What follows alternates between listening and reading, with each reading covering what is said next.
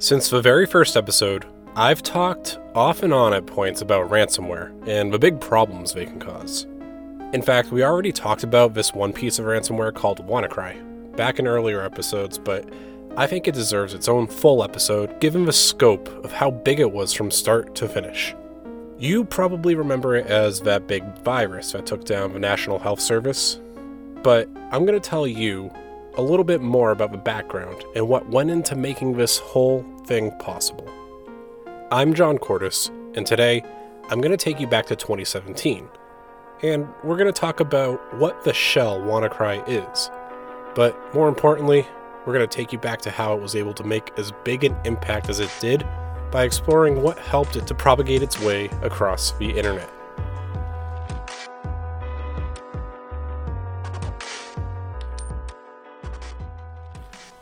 So, before we get into the episode, I want to take a quick second to tell you about something that I think is pretty exciting. If you follow me on Instagram, you might have seen me posting that I've gone ahead and tested some items from an online store that I was hoping I could offer to you. Well, they're here.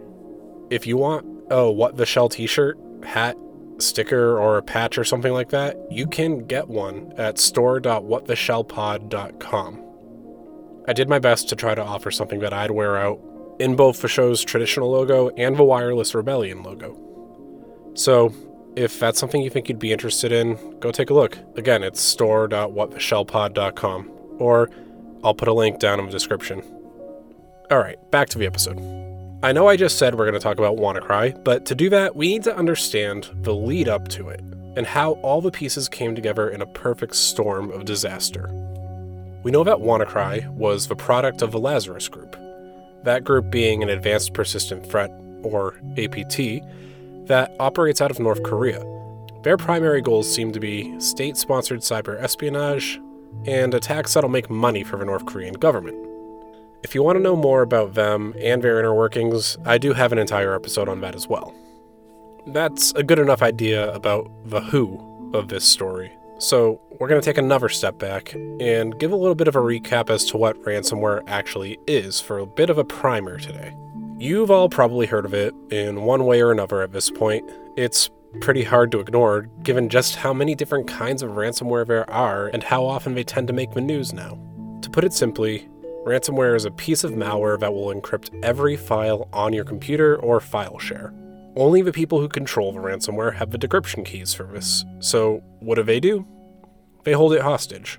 Typically, that means that accompanying the encryption of all your files, you'll probably see some kind of note demanding a form of payment, likely in cryptocurrency such as Bitcoin, in exchange for the key to decrypt your files.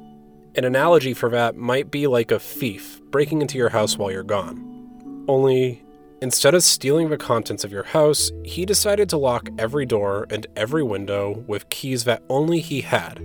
And when you got home, there'd be a note taped to the front door saying to leave some cash in exchange for the new keys to get in. In both situations, you've got a couple options.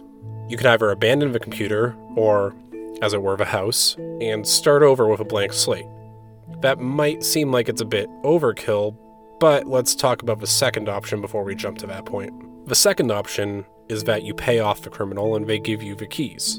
The big fear here is that you need to be 100% certain that you know how they got in, that they're still not somewhere else you haven't looked, and that they'll actually hold up their end of the bargain after you pay them. After all, a thief in this situation could just keep the keys. These are criminals we're dealing with after all, so it's not surprising to know that sometimes they'll come back and re-encrypt your files, keep a foothold in your network, or just lie and take your money. Now, ransomware organizations do have a bit of a reputation to upkeep. After all, they don't want it out there that they typically run and dump with your files. There is a bit of a third option that lies between those two, but requires you to have a responsible and capable information security program. That option is backups. A backup is a snapshot of a device as it was in a specific point in time.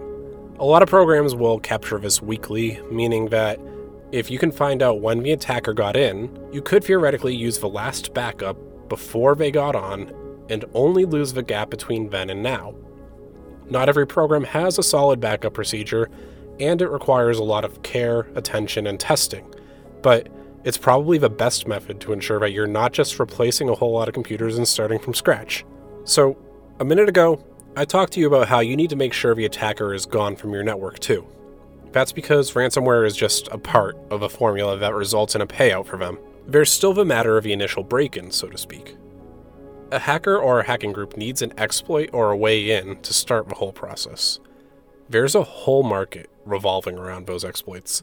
Hackers and researchers will spend countless hours looking at code and systems trying to find ways they could wriggle their way in or to escalate their permissions from a normal account into admin-level access. If you're doing this legally, they're often referred to as bug bounties. Many companies have specific test criteria and test instances that you can use, and they'll pay you if you find a bug in their tools. When I was researching this, I was pretty surprised to learn that one of the first companies that did this was actually Netscape. You know, the dial-up internet platform way back in 1995. It caught on a lot more in the mid-2000s, but now there's thousands and thousands of companies doing this. I myself have done bug bounties before. It's not super lucrative, but it's interesting. But why would a company do that? Well, in some cases, it can be more cost-effective. You're essentially outsourcing security to the public, and the cost for that vulnerability and paying out the hacker who found it so that you can patch it is likely less than the repercussions of it going the other way. If a malicious hacker had found and exploited it, not only would you potentially have a fiscal loss in the way of fines, machine replacement, man-hours, but the company would have a reputational loss. If we look at payouts just last year, Google paid one researcher $157,000 after they found a major security issue in the Android operating system.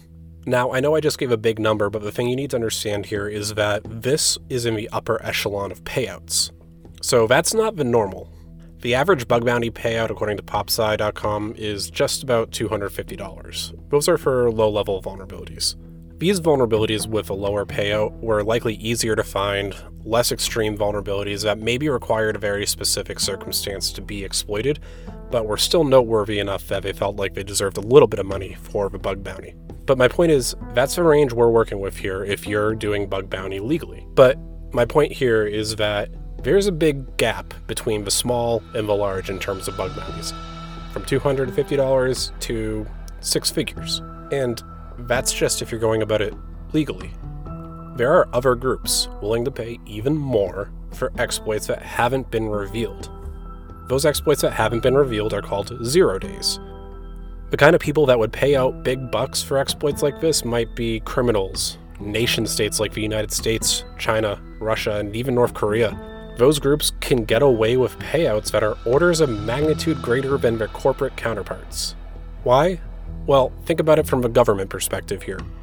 If someone posts on the dark web that they have an exploit against a popular operating system or tool that hasn't been patched anywhere yet, what could an intelligence agency do with that kind of power? That's why, if you're on the dark web, you'll often see notes that read like this.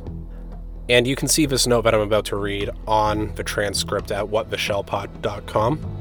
The note read, "Hello, I buy the 0-day vulnerabilities. It is possible to purchase 1 day in some cases. Money is always available." It goes on to list some of the payouts, too. For example, an operating system vulnerability that lets you go from a normal user to an admin would get you between $30,000 and $70,000 for Windows. It would get you between $10,000 and $50,000 for Linux, and $50,000 to $150,000 for Macs. Those tend to be on the lower end of payouts because to do a privilege escalation like that, you need to already be on the network or the system. Usually either for credentials you've gotten for phishing or maybe you purchased them, but an initial foothold needs to happen. But for an easy-to-use exploit that lets you actually run commands right off the bat, well, those can pay up to $1 million. Those are just operating system exploits too. Browser hacks, those are being offered from $100,000 to $500,000, and there are payout offers from mobile apps as well. I encourage you to go to the website and take a look at this because it's incredibly interesting.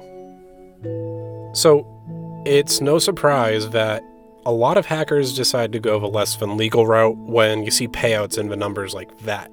It does tend to put a bit of a target on your back though, because this, again, is not necessarily legal. And if you take a step back even further, it's also no surprise that many countries don't necessarily want to do only payouts. Instead, they have their own teams of exploit researchers, and they'll try to poke holes wherever they can and use those for their advantage.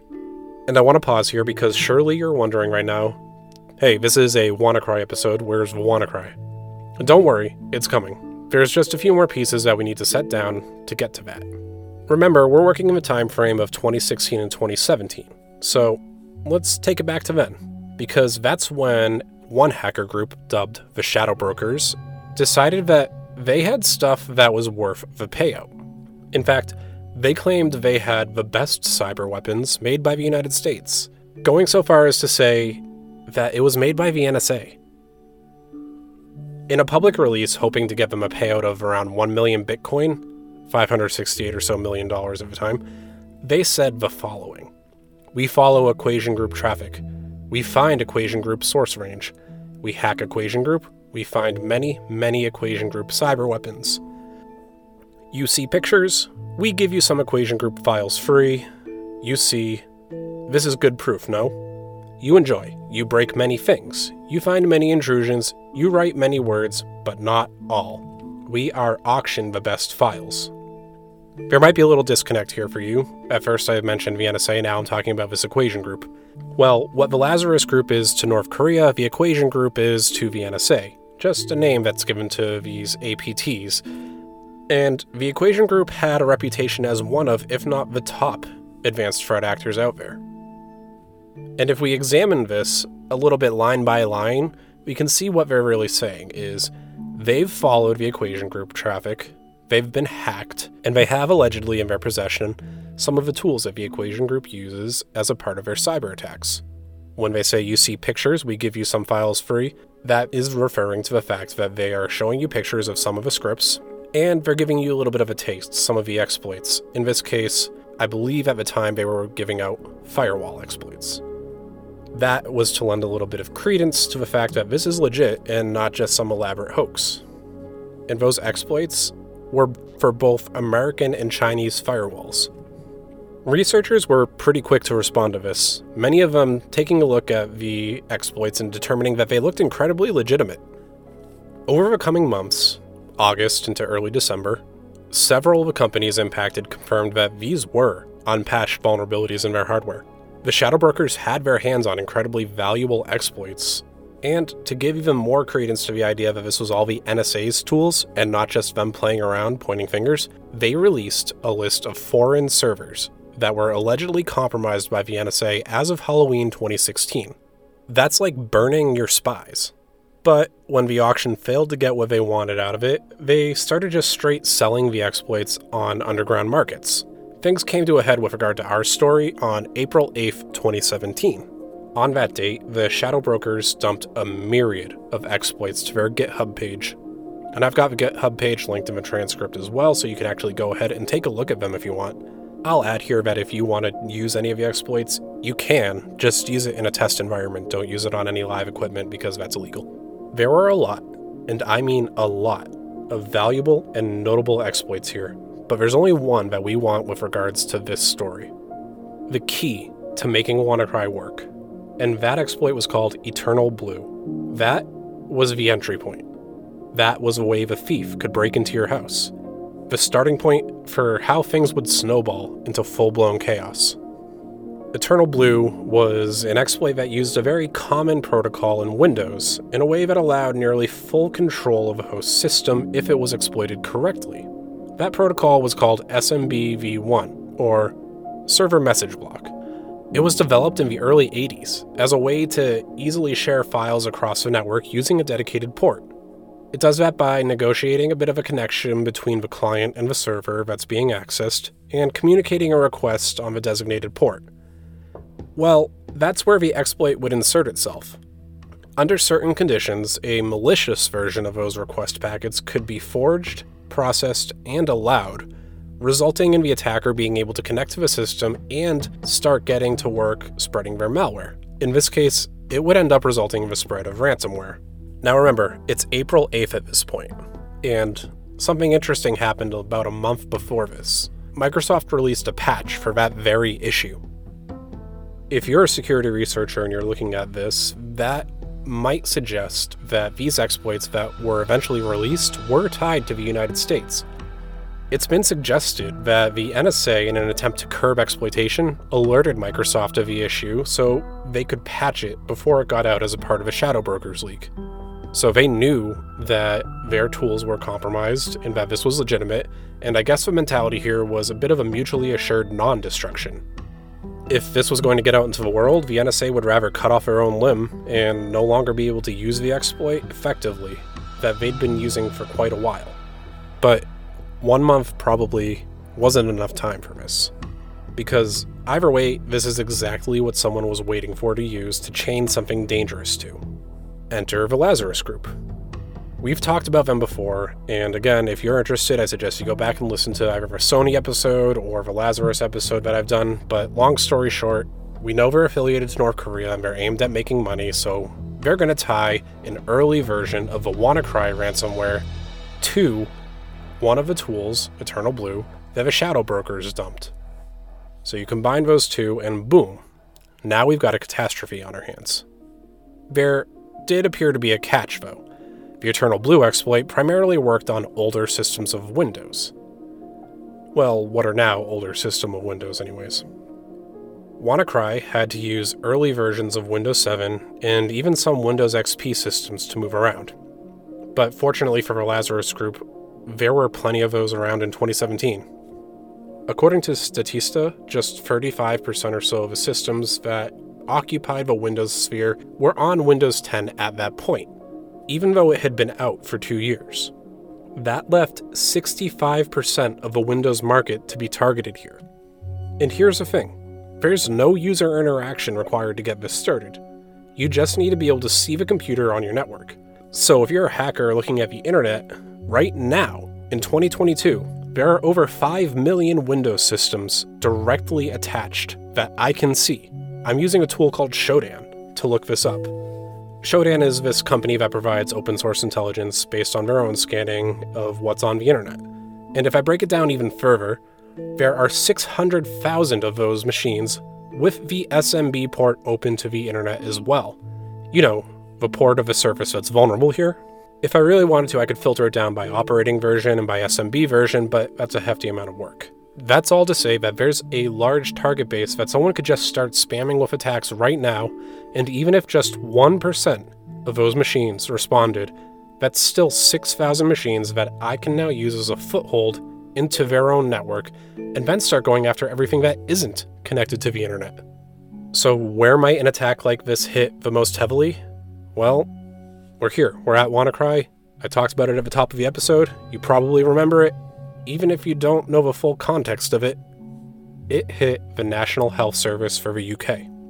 The first sightings of something strange happening occurred just after 3 a.m. Eastern Time, or 8 a.m. London time, on Friday, May 12, 2017. Several institutions were reporting that they were getting locked out of their files. Among them, the NHS, which was specifically seeing computers being blocked, access to patient files being lost, and certain machines losing the ability to operate. If you walked in as an employee of the NHS, you probably saw a red window on your machine with a ransomware message. This transcript of the message, again, is on our website. It read, "Oops, your files have been encrypted," and went on to offer some polite insight into what happened in the form of a simple FAQ section. It answered what happened to you.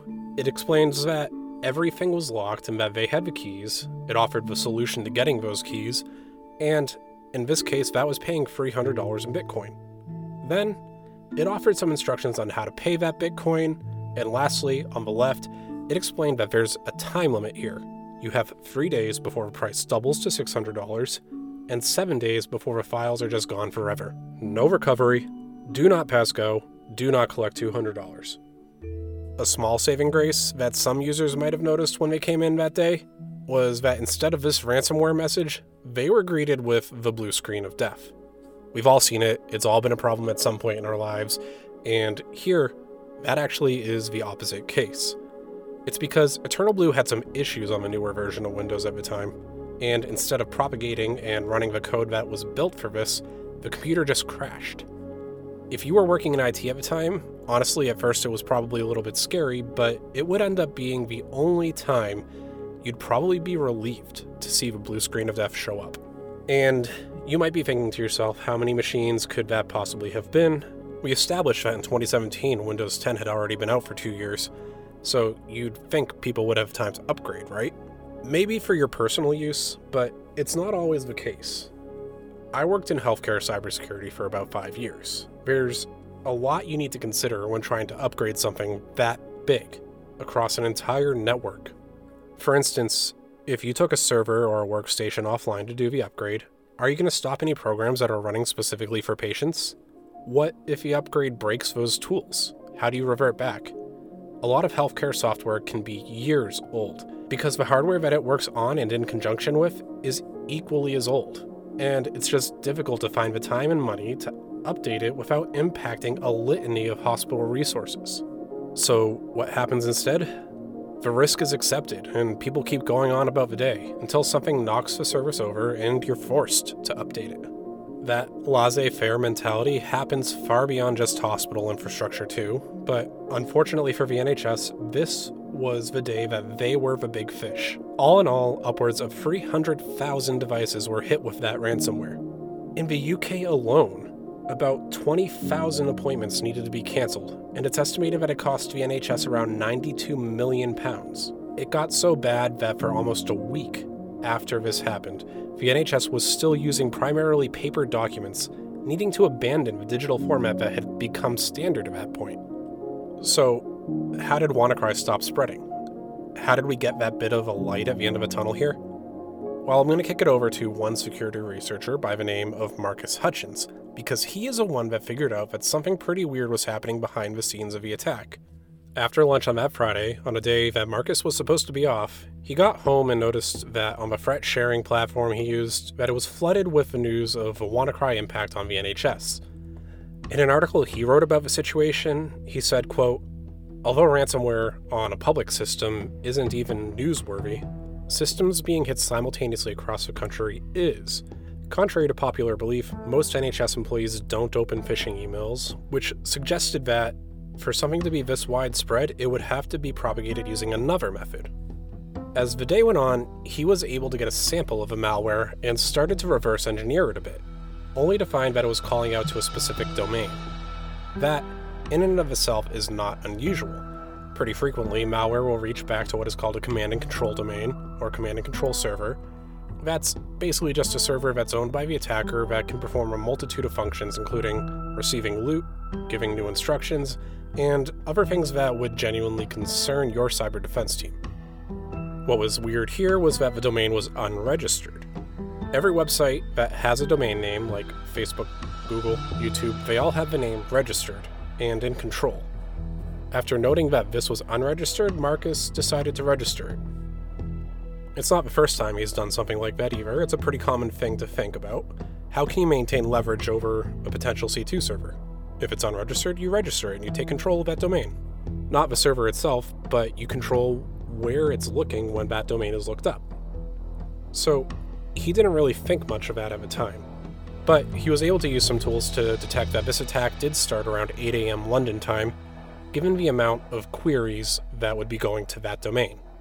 While that went on, he continued to look at the malware and had made the leap in his head that based off the connections he was seeing it try to make, that this could have been using the Eternal Blue exploit from a month prior.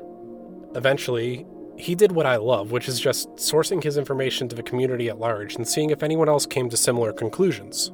Researchers at Cisco Talos wanted to try to confirm it too, so they reached out to Marcus for the sample of malware that he had.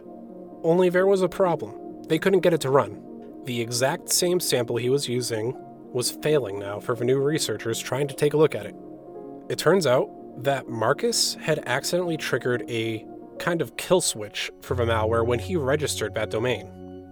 To verify that that domain registration was in fact the quote kill switch here, he decided to modify his own host file so that the domain lookup would purposely fail, effectively simulating how it was before he registered it. With that set, he anxiously tried to launch the code again, and lo and behold, it worked.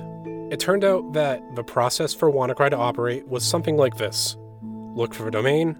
If it's not registered, ransom that system and spread. If it is registered, do nothing. There were a few other considerations that Marcus had voiced concerns about too. Firstly, was this the only domain? Turned out that yes, it was kind of. It was the only domain for that specific instance of WannaCry.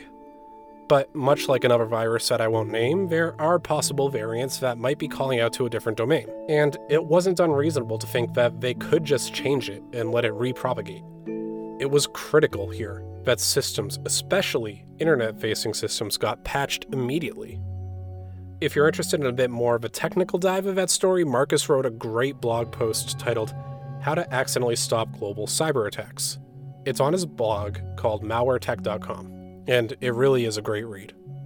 WannaCry didn't just stop at the NHS. It's easy to think that that's the big impact, that's the big play, but it hit a lot of other places that day as well. It kept changing, impacting more and more institutions, and all in all, it spread to more than 150 countries. And when you factor in the other companies it hit, that ransomware did around $4 billion in damages. Those damages come from things like missed services that could have made a profit, insurance paying out the ransom, equipment that might have needed to be replaced, and all the other little things that happen when you grind to a halt and need to make sure every little thing is clean. WannaCry was probably one of the first big ransomware hits to really catch the public eye, possibly because of just how far that reach went. You might think, even after what I just said, that the UK was the holder of the most amount of users hit by it, but it was actually Russia.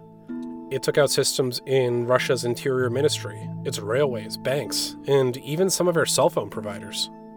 Here in the United States, it did damage to FedEx, causing delays in deliveries that could have totaled up to hundreds of thousands of dollars in damages. German railways saw themselves hit with it, so not only were we looking at a potential healthcare disaster in the UK here, we were looking at infrastructure problems that could have spanned the entire globe. In the transcript, I've put a screenshot of one situation where the schedule for the German rail system was cut off by the WannaCry ransom note. In South Korea, it was the cinema. One of the country's biggest cinema conglomerates said that their advertising servers were hit, and it caused impacts at 50 of the cinemas that were attached to those servers. Even in China, hundreds of thousands of computers were hit with this. That spans roughly 30,000 institutions, including government agencies, hospitals, and schools. My point with all of this is that something like this doesn't really know borders. It didn't stop unless that kill switch had been triggered. And even then, that didn't help all the people and organizations that were already encrypted.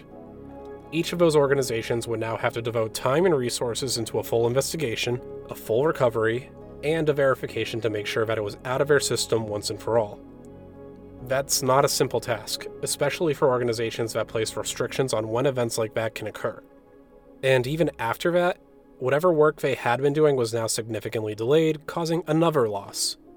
This is where we see that fiscal cost that isn't much talked about, all adding up in the shadows. WannaCry raised the game for security awareness. The importance of a solid patching program for your systems was critical, because while some industries watched this all unfold, scared that they might be next, the ones that had maintained a good patching cadence and good practice were able to keep up and likely avoid a major impact. It raised the standards of the security industry as a whole, which in the end would benefit programs, but at that point in time, it certainly felt a bit different. I think before this incident, there was a general attitude that something like this just wasn't likely to happen to your own organization. A little bit of a, it couldn't possibly be me kind of thing. But WannaCry certainly knew how to humble an entire industry. And on the flip side of it, I think WannaCry also really showed the black hat hacking community how much of a profit there was to be made in ransomware. It could be pretty easy to set up, and the potential payout was pretty high. So over the coming years, it's not surprising to see that ransomware attack vector grow in popularity. Even today, some companies don't have great patching programs, and there are new versions of WannaCry that continue to operate. And all this happens so that North Korea can make some profit, right? 300,000 machines were hit, $4 billion in damages. How much money do you think they got away with? Let's start with the ransom note. We saw that they asked for payment in the amount of $300 immediately, and $600 if it doubled. All in all, they ended up with about 54 Bitcoin. Bitcoin is a bit volatile though, so let's take a look at what the potential profits could have been compared to now. At the time, if they had withdrawn it immediately, they would have had about $120,000, since Bitcoin was at about $2,200 per coin at that point. That year though, Bitcoin would start to take off a bit, closing the year at around $16,000 per coin. So if they withdrew in late September of 2017, they could have gotten around $864,000. To really showcase this volatility, let's look at the last Lazarus Group episode, which was less than a year ago, and when I did that episode, it was valued at $61,000 per coin. So 2 coins alone would have netted them the entirety of that attack. The whole stack, that would have fetched around $3.3 million. That brings us to today, where Bitcoin is worth, as of recording, roughly $30,000 per coin. Half of what it was last year. There's a lot to unpack about that in and of itself, but we won't get into that, so let's just say they'd have made out with around $1.55 million if they'd held on to it until now. And yeah, it worked, but in the end, I don't think they landed net positive because they'd get even more sanctions levied against North Korea. And as for Marcus, he continues to be a pretty prominent security researcher. He runs the site Malware Tech, like I talked about earlier, so go take a look. In fact, I'd suggest it, because on the next episode, I'm going to tell you more about what else he's done beyond this. Because as always, there's more to the topic than just the surface level. I'm John Cordes, and thanks for listening to me explain how the shell WannaCry came to be. Thanks again for listening to this week's episode. As always, if you liked it, please leave a rating or a review. Or if that's not something you really want to do, just maybe recommend it to a friend. I'm still a small show, so word of mouth goes a long way. If you want to come and talk to me directly along with some of the other fans, I've got a link to our Discord in the description and on the website. It's just a great way to give topic suggestions, talk about episodes, or even hang out. If you listened to last week's trailer, you might have heard me say that this season is going to try to take you, the listener, into consideration a bit more. The idea to do this particular episode and the Marcus Hutchins episode coming up came from my friend in the UK, Rav. So, thanks for that suggestion, Rav. I know it's a bit late, but better late than never. I had a blast sitting down for this one. And lastly, like I said, I've got a store now, so if you want a sticker for your laptop, a patch for your backpack, or maybe just a t-shirt, go take a look. That's it for today. I'll see you all in 2 weeks for that talk about Marcus and what his career looks like, because I think it's pretty interesting.